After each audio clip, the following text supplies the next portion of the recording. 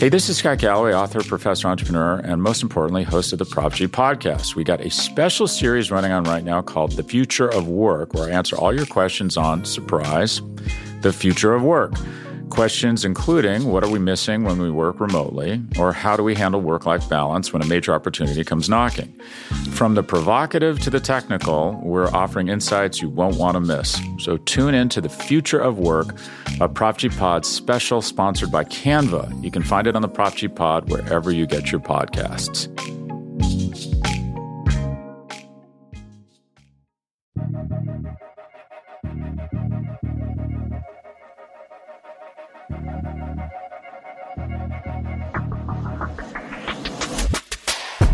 All right, here we go. Welcome into another edition of the Arrowhead Pride Editor's Show. Editor-in-Chief of ArrowheadPride.com, Pete Sweeney, once again hanging out with our deputy editor, John Dixon. John, Thursday, April 30th. How are you holding up today?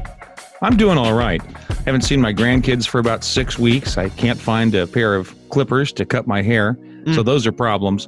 But the biggest one is this morning when I got out of the shower, I looked in the mirror and I'm looking more and more like Mel Kiper. It's very, very disturbing.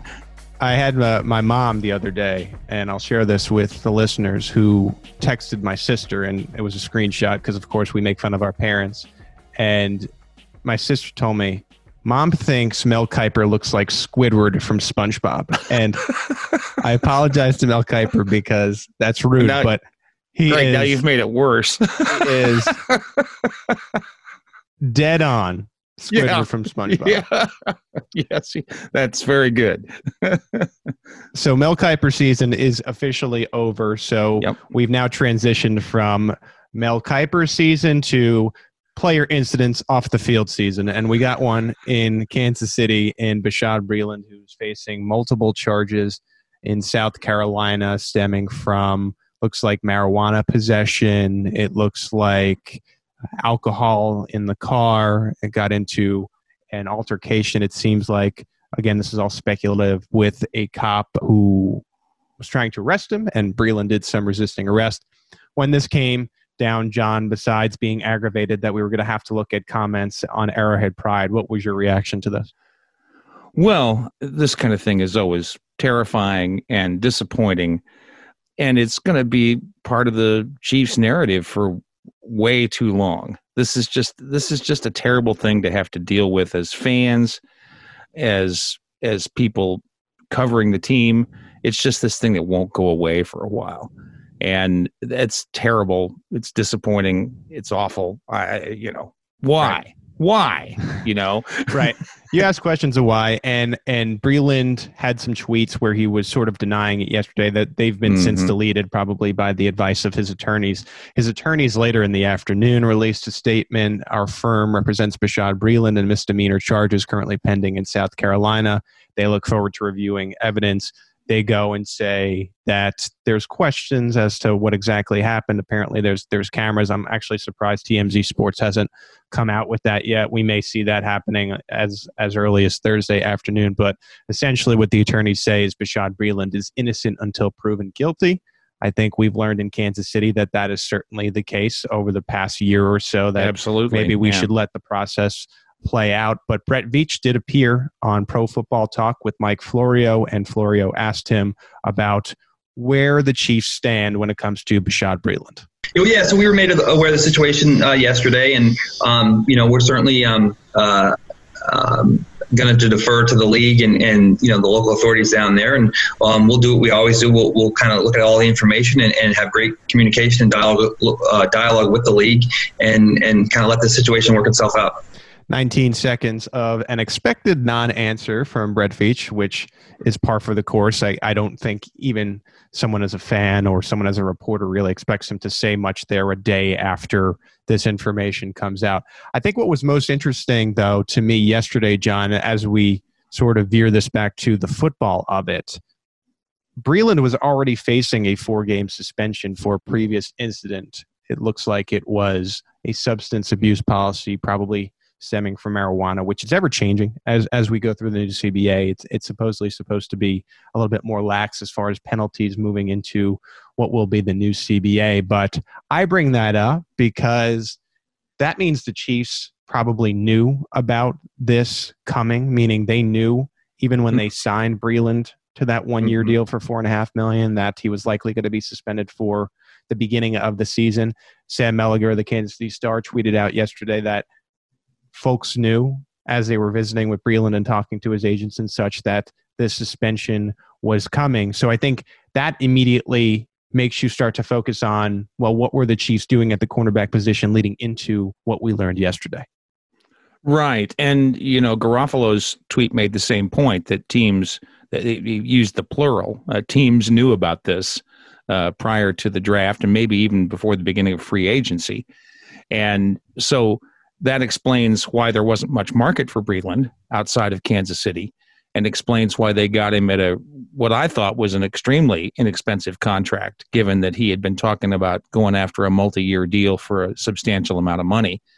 But you have to wonder how that contract is written and whether they'll have an opportunity to void it and get out of their obligations with him if something happens before the season. But that's at this point just speculative.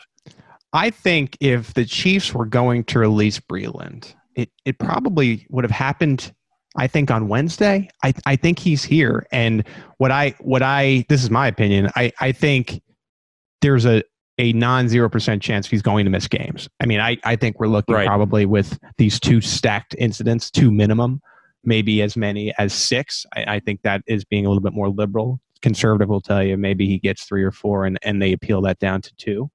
So I just look at what the Chiefs have here. And if you just look at the snap counts from last year, that translates to a problem. Travarius Ward led cornerbacks with 1,048 snaps. Bashaud Breeland was next when it came to cornerbacks at 912. Then you had Kendall Fuller at 498, and he was next on the list, even though he missed, 5 games last year. Mm-hmm. And then you had Mo Claiborne and Rashad Fenton, who will be returning with 165.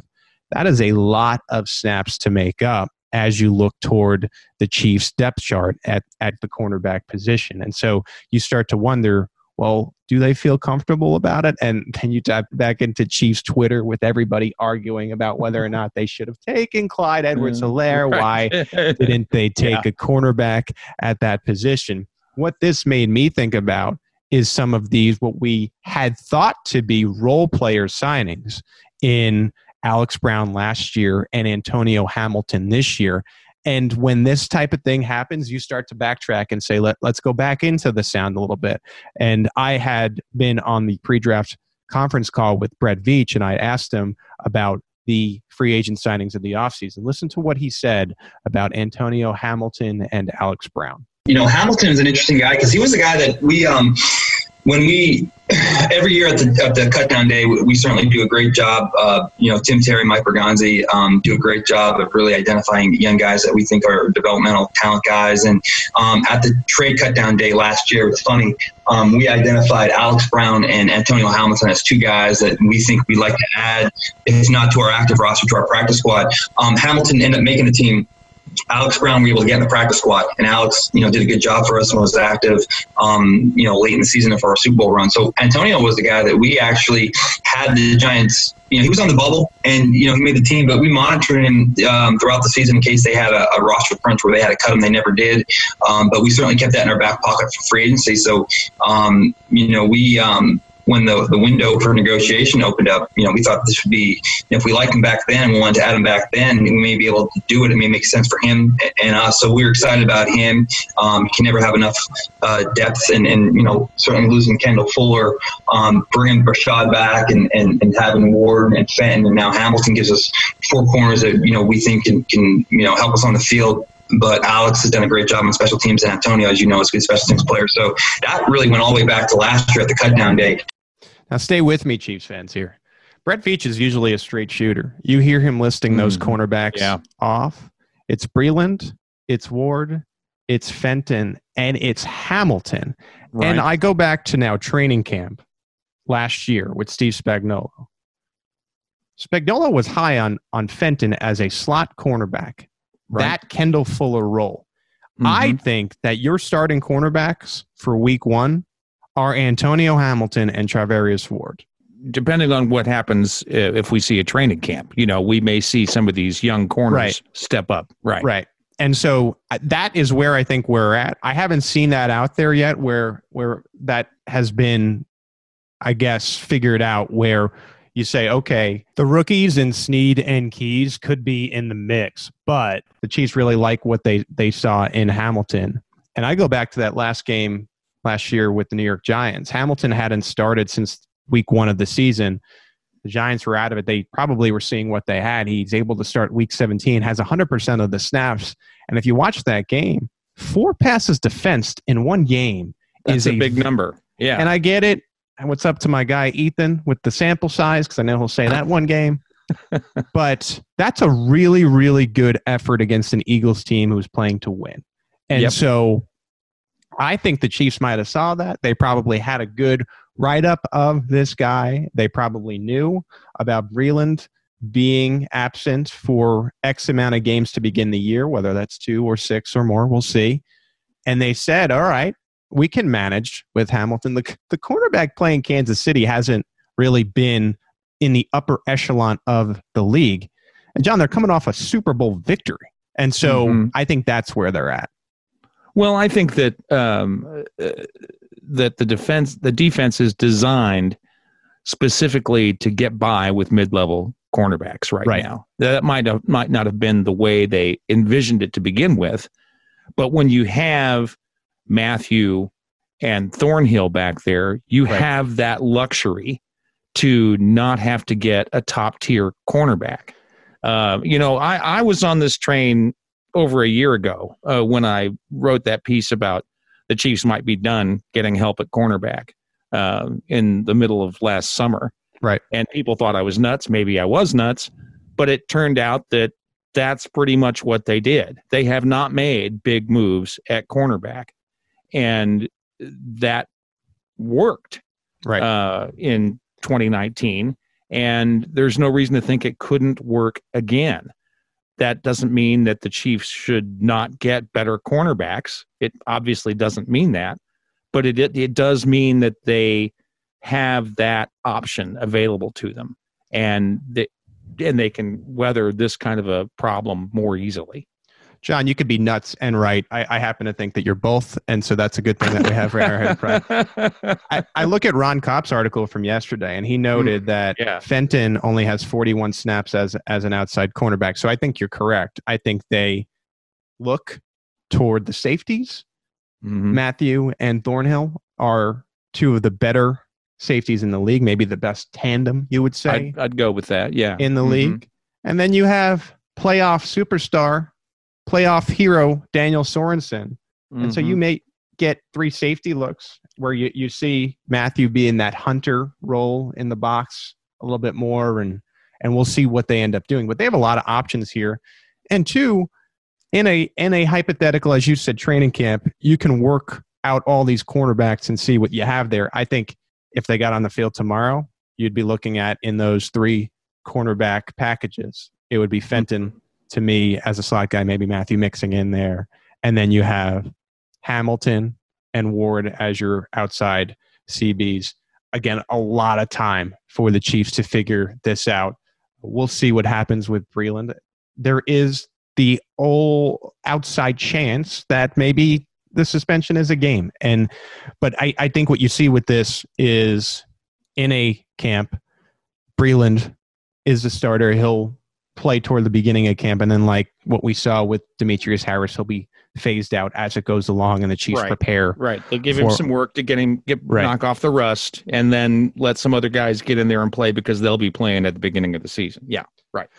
That's our breakdown on Bashaud Breeland. Coming up next, we go back to the draft a little bit. I was able to talk with Mississippi State beat writer Tyler Horka. He covered Willie Gay Jr. for 2 years. Does a great job explaining what the Chiefs got in this guy. We go through some of those problems you heard on the NFL draft broadcast. A really good interview. That's coming up next on the Arrowhead Pride Editor's Show. Hey, this is Scott Galloway, author, professor, entrepreneur, and most importantly, host of the Prop G podcast. We got a special series running on right now called The Future of Work, where I answer all your questions on, surprise, the future of work. Questions including, what are we missing when we work remotely? Or how do we handle work-life balance when a major opportunity comes knocking? From the provocative to the technical, we're offering insights you won't want to miss. So tune in to The Future of Work, a Prop G Pod special sponsored by Canva. You can find it on the Prop G Pod wherever you get your podcasts. Back here on the Arrowhead Pride Editor's Show, Pete Sweeney, and I'd like to welcome on now the Mississippi State beat writer for the Clarion Ledger, Tyler Horka. Tyler, how are you today, man? I'm pretty good, Pete. How are you doing? I'm doing well, and the reason I asked you to come onto the Arrowhead Pride Podcast Network should be obvious to everyone out there. Willie Gay Jr. became the Chiefs' second-round pick, the number 63 pick overall. And I think with my first question, I want to cast a wide net for you. In your 2 years covering Gay, what did you think of the player, the person, so on and so forth? Well, the first thing you'll notice about Willie Gay is that he just loves the game of football. He's out there. He's one of the first guys to get there. It's cliche. He's one of the last to leave in the weight room. I mean, you guys could probably see it just by looking at pictures, looking at video from the pick the other night. I mean, the guy is, 6'1" and probably pushing 250 pounds. He's one of the strongest guys in the weight room. That showed up at the NFL Combine, too. I think he was top 5 for bench press reps for the linebacker position. And even with all that size, I mean, he's incredibly fast. I think Isaiah Simmons out of Clemson was the only guy to run a faster 40 than Gay at the Combine. So just looking at him as the football player, he's just an athletic freak. He's quite the specimen. As a person, I'll go back to what I mentioned first of all. He just loves football, and that goes back to his days. This is a guy that was born and raised in Starkville, Mississippi. There's a town of 20,000 people. Mississippi State football is pretty much all those people know. So he grew up a Mississippi State Bulldog fan, obviously played 3 years for the program, and football runs pretty deep in his blood. Yeah, I want to go through some of the numbers on him. 6'1", 243 pounds, 32 and 5/8 inch arms, 4.4 40-yard for a linebacker. That's incredible. 39 vertical, 11.4 broad jump. So just a incredible athlete, it seems.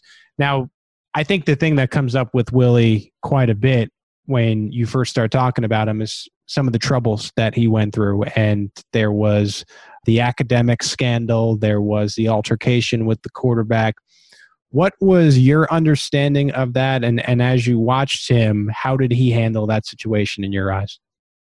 Well, I guess we'll start with the academic stuff because that's what came out right before the season.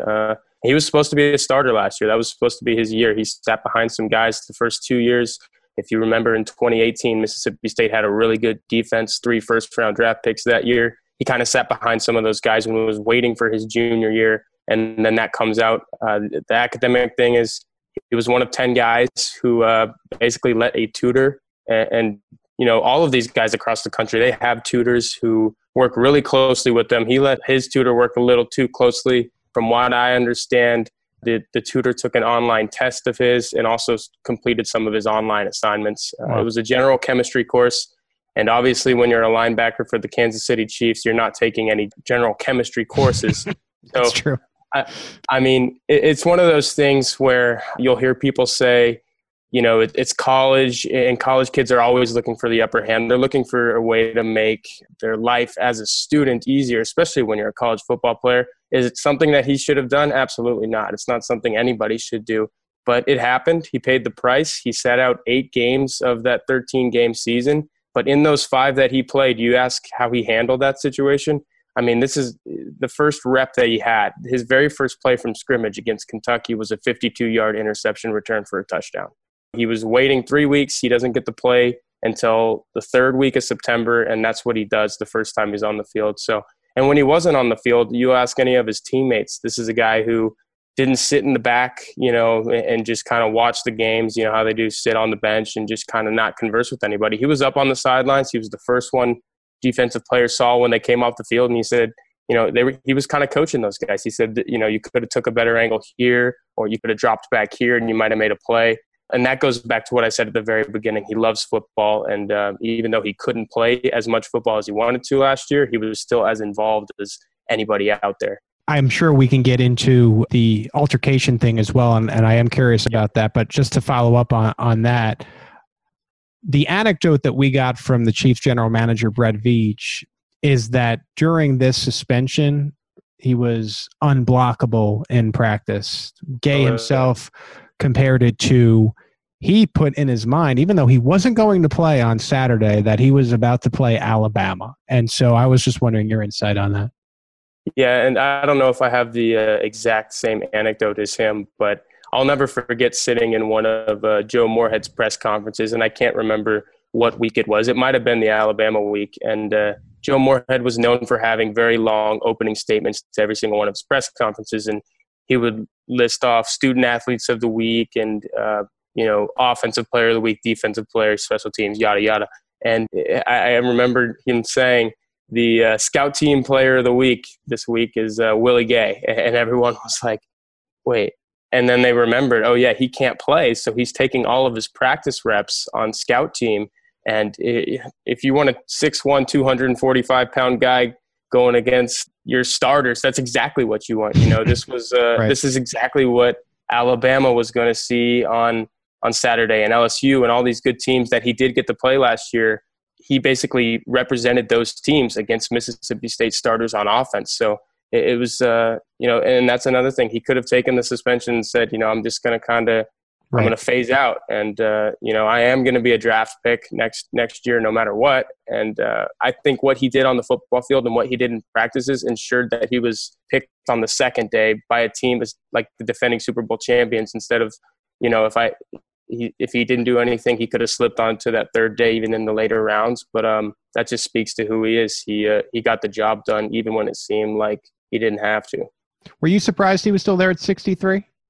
I always said that he's got first round talent, but we've talked about some of this off the field stuff, right. And that's kind of the stuff that will make you fall in the draft. So was I surprised? No. Would I have been surprised if he went earlier? No, that's just the kind of guy he is. I do want to just get into that other incident before more about Gay on the field. What can you tell us about the altercation with the quarterback? Yeah, I've actually spoken to a few players who have since moved on from the program, and they were willing to be a little more open about what happened. And basically, Willie went and sacked Garrett Schrader, who's a true freshman quarterback, in a practice. And I mean, you'd have to be there. I was not there. You'd have to be there to know how hard the sack was, or did the hit come a little late? All of that stuff is subjective, even if you were there. But he got to the quarterback, and obviously Garrett Schrader, the quarterback, didn't like the hit, and he got up and had a few choice words. And from what I understand, those words went a little too far, and a scrum ensued. And when you're in the middle of a scrum, it's hard to decipher who started the actual physical altercation. But I mean, at the end of the day, yes, Willie did, strike Garrett Schrader in the face, and it did break Garrett Schrader's orbital bone, which, I mean, at that point, you have to realize the strike is pretty hard. But like I said, who knows what else happened in that scrum? And I think the main thing you take away from all of that is Joe Moorhead did not issue any outward suspensions. He did not publicly reprimand anybody. Everything was handled internally. And then a week later, Willie Gay is playing against Louisville in the Music City Bowl, and he winds up with 11 tackles, which was more than anybody else in the game on either side. So it's kind of a thing that, was water under the bridge pretty quickly. And, a lot of people say that's the kind of stuff that happens in practices. It's really unfortunate that it got to the extent that it did. But like I said, a water under the bridge situation.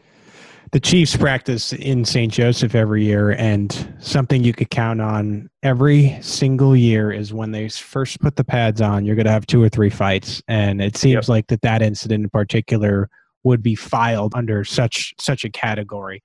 More on Gay on the field.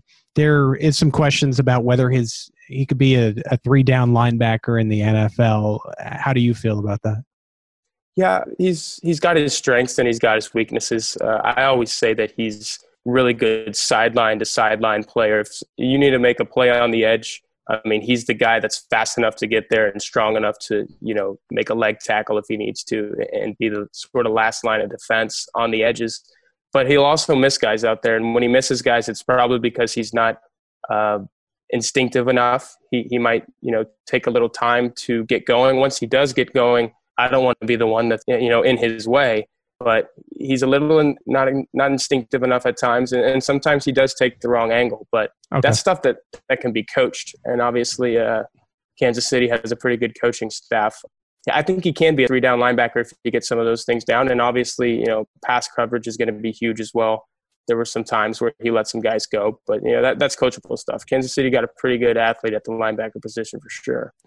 Yeah, you mentioned that interception on his, you said first play back. I think that's a big question for Kansas City Chiefs fans right now is how is he in coverage? Because the Chiefs have been in need of this weak side linebacker for a long time now. Is he the best, true cover guy at the linebacker position? Probably not. But can he step in passing lanes and make plays that need to be made? Absolutely. And that Kentucky interception return for a touchdown was one of them. And I think he had upward of 5 interceptions in his career. You have to check me on that. But he's not the worst cover guy at the linebacker position for sure. He can, if someone needs to be locked down, Willie Gay is not the last guy I'm looking to get that done. Seems like because of the guy he is, we did get an opportunity to talk to him. He seemed pretty enthusiastic just about the game of football. So no problem. It seems like playing special teams. Anything you want to note of him in that regard? Oh, he played special teams, and that was something that Mississippi State that they kind of took pride in. I go back to that 2018 year that I talked about. You had Jonathan Abram, who's now safety for the Oakland Raiders, playing special teams. Yeah, Willie Gay was pretty much out there every single kickoff. I think he even played on the punt team. He's a guy that you'll probably see out there often on special teams. Good to know. You mentioned the Kentucky game, and so I'm going to mark that one down. Are there any other games, and I know he didn't have a ton toward the end of his career there, but are there any other games that fans should go back and watch? Absolutely watch the Music City Bowl. I know Mississippi State lost 38-28 to Louisville, but it definitely wasn't because of Willie Gay. Like I said, he had 11 tackles in that game. I think I go back to Alabama in the 2018 season. Alabama wins 24-0, but again, that was actually a pretty good score to hold Alabama to that year. If you remember, they were pretty good on offense that season. Yes, and every season lately. But Willie Gay was really good in that game as well. I would look to any game in the 2018 season. Really, that would have been his sophomore year. He played in every single game off the bench, and but last year for sure, it's the Kentucky and the Louisville game. Man, you feel for the kid, and don't get me wrong, he's about to become a multimillionaire, so not too badly, but it sounds like everything was building toward this last season, and things just went awry off the field, and he wasn't able to have that full year, and that's tough. You hope that he learned his lesson and puts those pieces together in the NFL. Last question for me on Willie Gay. If you had one word, if you could think of one word to describe his game, what would that be? I'd say motor. He's got a motor like nobody else. I keep talking about that 2018 season. You look at all of those defenders, Jeffrey Simmons, Montez Sweat, those are both NFL guys right now. He probably had the highest motor out of any of them. Maybe John Abram might give him a run for his money, but once he's on the field, he's not going to stop until the play's made, and I've seen it over and over again. And for all of these off-the-field things that we've talked about, he's pretty good about keeping himself composed when he's on the field. Funny enough, though, in that Kentucky game, he actually got ejected for 2 personal foul penalties. But as I wrote after he was drafted, it's because of his motor. That's why he got kicked out. The first one was he returned the interception. He took his helmet off in the end zone and blew a kiss to the student section because that's the end zone that they were sitting in. Took his helmet off and kind of said, "I'm back. Here I am." And then the second one was Chauncey Rivers, who I'm surprised didn't get drafted, but he signed an undrafted free agent deal. He got a big sack on the Kentucky quarterback. And Willie was, celebrating the play more than anybody else. And that didn't warrant the flag, but a Kentucky player came in and gave him a little shove and said, "Hey, you're going to celebrate like that?" And then a little scrum ensued. So, yeah, he's got such a high motor. And I say that, he keeps himself composed. That's the one time that I kind of saw it slip a little bit. And, that was his first game of the season, and he had already been such a big factor in it. So I don't think it's any issue that I don't think he's going to have any frankly, off the field issues, and I certainly don't think he's going to have any on the field issues. Well, we can cross everything off. As you nicely alluded to, there's no chemistry test in the NFL. I don't think he's going to get close to punching Patrick Mahomes. And so, no, that wouldn't be wise. And again, I think Andy Reid and Tyrann Mathieu and guys like Frank Clark can keep him in check. I'm sure he's going to look up to a guy like Chris Jones, who also came absolutely from that system. All right. Well, Tyler, always good to have someone that was able to follow the player on the beat. You had covered Willie Gay for 2 years. Great stuff from you today. I want to plug your Twitter, TB Horka. People want to follow you for your Mississippi State coverage. Anything else that you'd like to plug before we let you go here?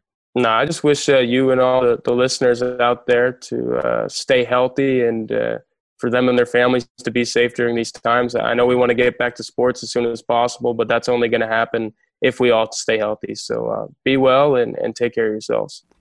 Thank you, Tyler. I think all of us are looking forward to seeing Willie Gay Jr. on the field for the Chiefs this fall. Coming up after the break, we'll ask Derrick Johnson about the comparison to Willie Gay Jr. as part of the Kansas City Draft Guide. Plus, it's Jersey Week at SB Nation, so John Dixon and I have a conversation and a debate about the best Chiefs uniform combinations. That's next on the Arrowhead Pride Editor's Show.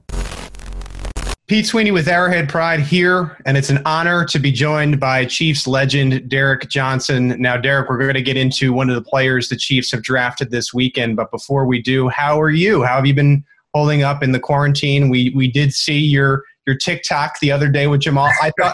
I thought you looked better for what it's worth, but how have you been handling the quarantine? I've been doing good. Just been just accepting it. Just enjoying the process. It's a different, strange time nowadays, but it's giving me more time with the kiddos at home and with the wifey, and it's going pretty good right now. Hopefully we can end at some point, but until the end, we'll still be having some fun. Yeah, I think we're all welcoming the distraction of the NFL draft. And speaking of that, we put out a draft guide at Arrowhead Pride called the KC Draft Guide every year. Of all the linebackers, there was one who we had a player comp that was Derrick Johnson, and the Chiefs go and take him with the 63rd overall pick, Mississippi State's Willie Gay Jr. When you hear that comparison, do you agree with it? What are your feelings about it?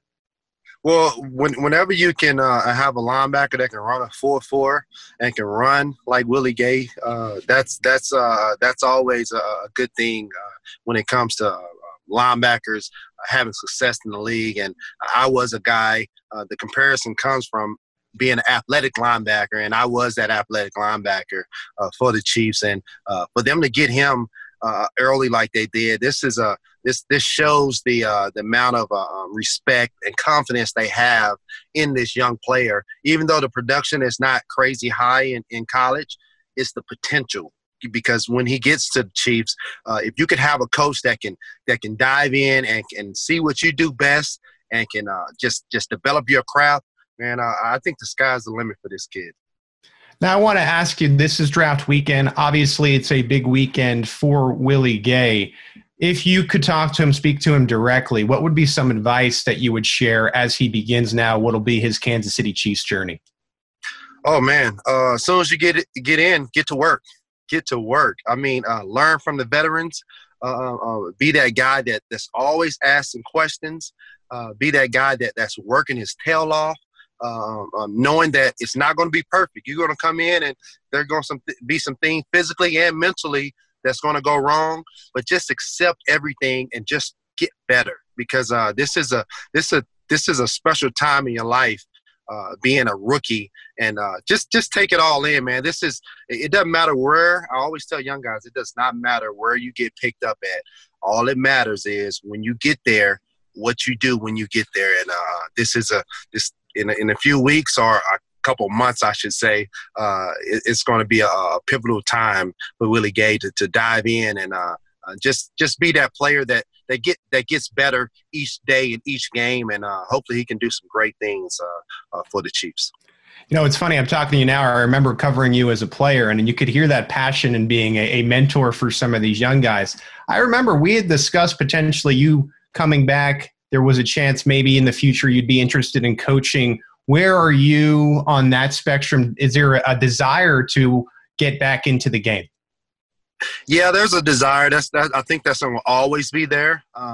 Right now, I'm taking a couple years off, be with my kiddos. I got 5 boys from range from 1 year old to 12 years old. So I'm pretty busy right now. But I tell you what, I'm always watching the game and trying to learn and evolve, because this game is evolving every year, and this is a passing league. So the more you can get guys like Willie Gay, the hybrid kind of linebackers that can run kind of like safeties, you give yourself a better chance to be on the field all 3 downs. That's always the key. That's another thing I want to tell Willie Gay. You want to play all 3 downs, so you got to be a student of the game. John is a longtime Chiefs fan. Anything cooler than Derrick Johnson talking? The guy is amazing. To the new linebacker? Yeah, the guy is amazing. Really, always loved DJ. Yeah, really awesome that in this draft and our Casey draft guide, the Chiefs end up taking the guy who has a comparison to one of the greatest Kansas City Chiefs of all time. And you heard right there Johnson giving Gay some tips as to how to handle himself, how to become a 3-down linebacker in this league. And as you listen to interviews with Gay, you could tell that is for sure a goal of his. Want to move on now to Jersey Week. It is SB Nation's Jersey Week. I joked, and I'm going to pull the curtain back for our loyal Arrowhead Pride listeners. I joked to our boss yesterday. I said, "You picked Jersey Week. The Chiefs have had the same jersey since 1966. What am I supposed to do here?" So they've mixed it up a little bit. John, I'm going to turn to you first. When it comes to the Chiefs and their jerseys, what's your favorite combo? I like the red over white the best, the classic look.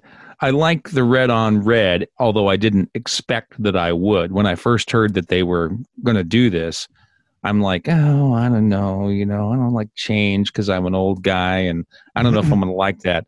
And I was really surprised by how much I did like it.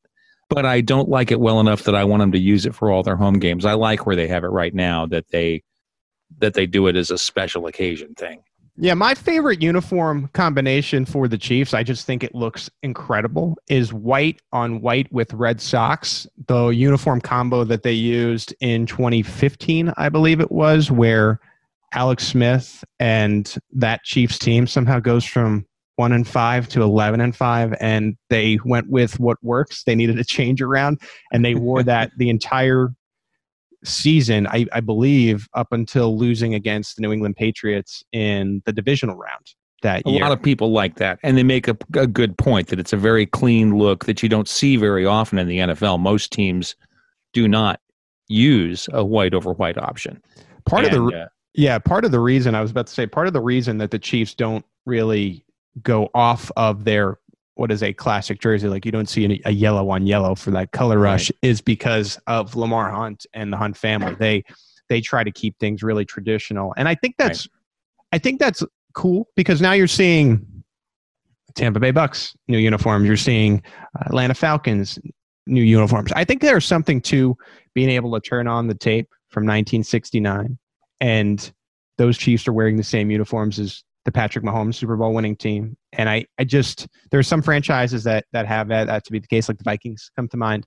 And I just think that's something cool about that. Yeah, I do actually happen to like the Buccaneers new uniforms, but at the same time, I have a deep appreciation for what the Chiefs have built. What is wrong with you? Those Bucs uniforms are awful. Those are just awful. See, I like them. I for what it's worth, I do like them, but I like tradition more. I also want to go through the red on red record, because I know fans can be very superstitious. Right. Really? So they first wore them in 2013. It actually got off to a nice 2-0 start. It was the Dallas Cowboys, 1-0. And then New England was that red on red Monday Night Football game, 41-14. And that was during the Royals run. Kansas City was on fire. I think no one will ever forget that game. Then you had 2 losses to Denver, a win against Oakland, a loss against Oakland. I believe these were part of the color rush. Then you had a win against the Chargers, a win against the Bengals on Sunday Night Football, a loss against the Chargers. That was the Chargers going for 2.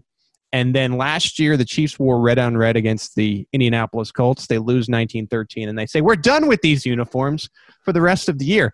And now that they haven't lost a game leading into the Super Bowl, I wonder how often you see red on red. It is not a good omen for the Kansas City Chiefs. Well, fans are superstitious about that kind of thing. And honestly, that is one of the problems I have with white on white. I have some bad memories associated with those white on white uniforms. Some good ones too. But to me, it recalls an era of Chiefs football that was disappointing. And so I still prefer the traditional home uniforms. That's a nice and unfortunate segue to Alex Smith, disappointing Chiefs football. We will be seeing Alex Smith. Sorry, Alex. We will be seeing Alex Smith on a ESPN documentary coming up on Friday night at 6:30 p.m. Everybody knows that brutal injury that Alex suffered. It's 2 years ago now. And so, yeah. Mm-hmm. And so Alex was on SportsCenter with Scott Van Pelt last night, and he was asked about why he made the decision. You'll hear Scott, why he made the decision to go ahead and do a documentary, which is uncommon for Alex in the duration of his career. Why did you decide, Alex, you wanted to allow people inside? Yeah, I mean, it was pretty early on when I was in the hospital. And at that point, I think once things had settled down from a seriousness standpoint, and I kind of became aware of how unique this situation was. At that point, the doctors had kind of, our team doctor, Dr. West, had mentioned to me that if I wanted to, that this would be a great time to potentially think about that it is a unique circumstance. Nobody's really gone through this from a sports standpoint, a recovery standpoint. And for me, that's when I got in touch with Stephania Bell and E60 and first started the ball rolling of potentially documenting this. Again, that's 6:30 on Friday, Arrowhead time. You've had already Travis Kelce and Tyreek Hill say that they will be watching this on Twitter. And of course, because Alex Smith is their friend, their former teammate, their colleague, and I think everyone believes this is incredible. I believe it's incredible. It almost feels like a must-watch because you want to see what he's up to and really how realistic is the idea of him coming back.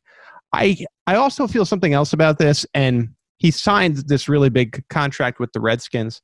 For the Redskins to continue to pay him, he has to continue to work his way back. And I think that's right. The very real part of this. That being said, Alex, the man, and his wherewithal, and to go from almost needing to have your leg amputated to some of the drills you're starting to see him do. Mm-hmm. I can't wait to see this documentary. Maybe not as much as The Last Dance, which has taken over America, but this at least gives you, like the draft, another thing, sports thing to look forward to, John? Right. I agree. And, I've honestly been surprised on how the narrative on Alex has changed since he left the team. Fans were extremely polarized about Alex Smith during He's more tenure. Popular now than he was as a Chief. Yeah, he's more popular now than he ever was. I was surprised how many people after the Super Bowl said, "Oh, Alex needs to get a ring." Right. And by the way, I said that long before the Super Bowl, and people thought I was crazy. I know Alex. I was able to cover Alex. Alex does not want the Chiefs ring. He doesn't. Right. What he wants to do is somehow get back and win it with the Redskins. And I understand fans and why they're saying that. And you can almost say that about most athletes. They don't want the Chiefs ring. I don't think Derrick Johnson would want that ring. Right. You know what I mean? He likes hearing Andy Reid say, "Hey, you were a huge part of building this," but these guys are competitors. They don't want participation trophies. And I'm in the camp that Alex belongs in the Ring of Honor. How do you feel on that?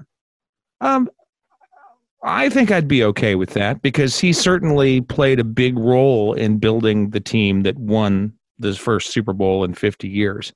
I consider him to be the third best quarterback in franchise history. I'd go with that. Yeah. I mean, that's an arguable point. I mean, obviously you're going to get some argument on that, but you really have to respect the guy's his toughness. That he displayed that right away. I was all in on Alex Smith after just a couple of games because I saw that he was a leader and he was tough. and he was going to do whatever he could do to win ball games. You can't ask for more than that from a quarterback. Was he limited? Sure, but he gave it his all every time. Just discussing how we all miss sports. I mean, you talk about one of the worst seasons in the history of sport for any sport. I just think that was 2012 in Kansas City. And Alex Smith was such an important part of pulling this franchise out of utter and complete and almost disgusting darkness into what was a winning football team in Kansas City who consistently made the playoffs. Kansas City Chiefs fans right now that it's 2020, there's 7 years since Andy Reid's been here. You guys are spoiled. Teams don't make the playoffs every year. And right. I get it. They finally got the Super Bowl last year, but to have playoff football for nearly a decade now, Alex was a huge part of that. And to me, that's why I think he's a Ring of Honor member. That's why I think he's the third best quarterback in franchise history. I hope to see him play a game again. I don't think it's likely. But again, I do have that hope, and I'm looking forward to this ESPN special 6:30 on Friday night. Last segment I want to hit before we say goodbye until Tuesday here on the Arrowhead Pride Editors Show. Something I'm calling my best Chiefs thing I heard all week. We just got done with Scott Van Pelt, so a nice segue for that. It's the best Chiefs thing I heard all week, going to the L'Jarius Sneed interview on Cody and Gold from Wednesday. Is there something you do outside of football? Play with my son, and I like to sing. Like to sing? Yes, sir. Well, give us a little bit of that. Can you sing for a minute for us? You caught me off guard. Now, I'll give you a little something. All right. It's been a long... That was good. A long time coming, but I know the change gonna come. That's all I got for you right now. Hashtag L'Jarius to the voice. Forget about the need for Sneed. I have the need to see him on American Idol. Goodness gracious. Oh, man. Well, you got to love it. You got to love a guy that will be is willing to do something like that in an interview with an NFL reporter. I mean, what's not to like about that? That is the sweet, smooth, sultry voice of Arrowhead Pride Deputy Editor John Dixon. My name's Pete Sweeney, the Arrowhead Pride Editor-in-Chief. We thank you for joining us on what is our second edition of the Arrowhead Pride Editors Show. We appreciate your comments. Please get at us on Twitter. He is at Arrowhead Phones. You can get me at PG Sweeney, of course, at Arrowhead Pride. Let us know what you think of the show. We take 5-star reviews, too. We mentioned that. The Laboratory are not the only guys who enjoy 5-star reviews. We'll take that as well. Speaking of those guys, they have their season finale of the AP Draft Show that's coming at you 11 a.m. on Friday, so keep it locked in with the Arrowhead Pride Podcast Network. Tell a friend, subscribe, all of that. Have a good weekend. My name is Pete Sweeney. Thank you for joining us. The Arrowhead Pride Editors Show.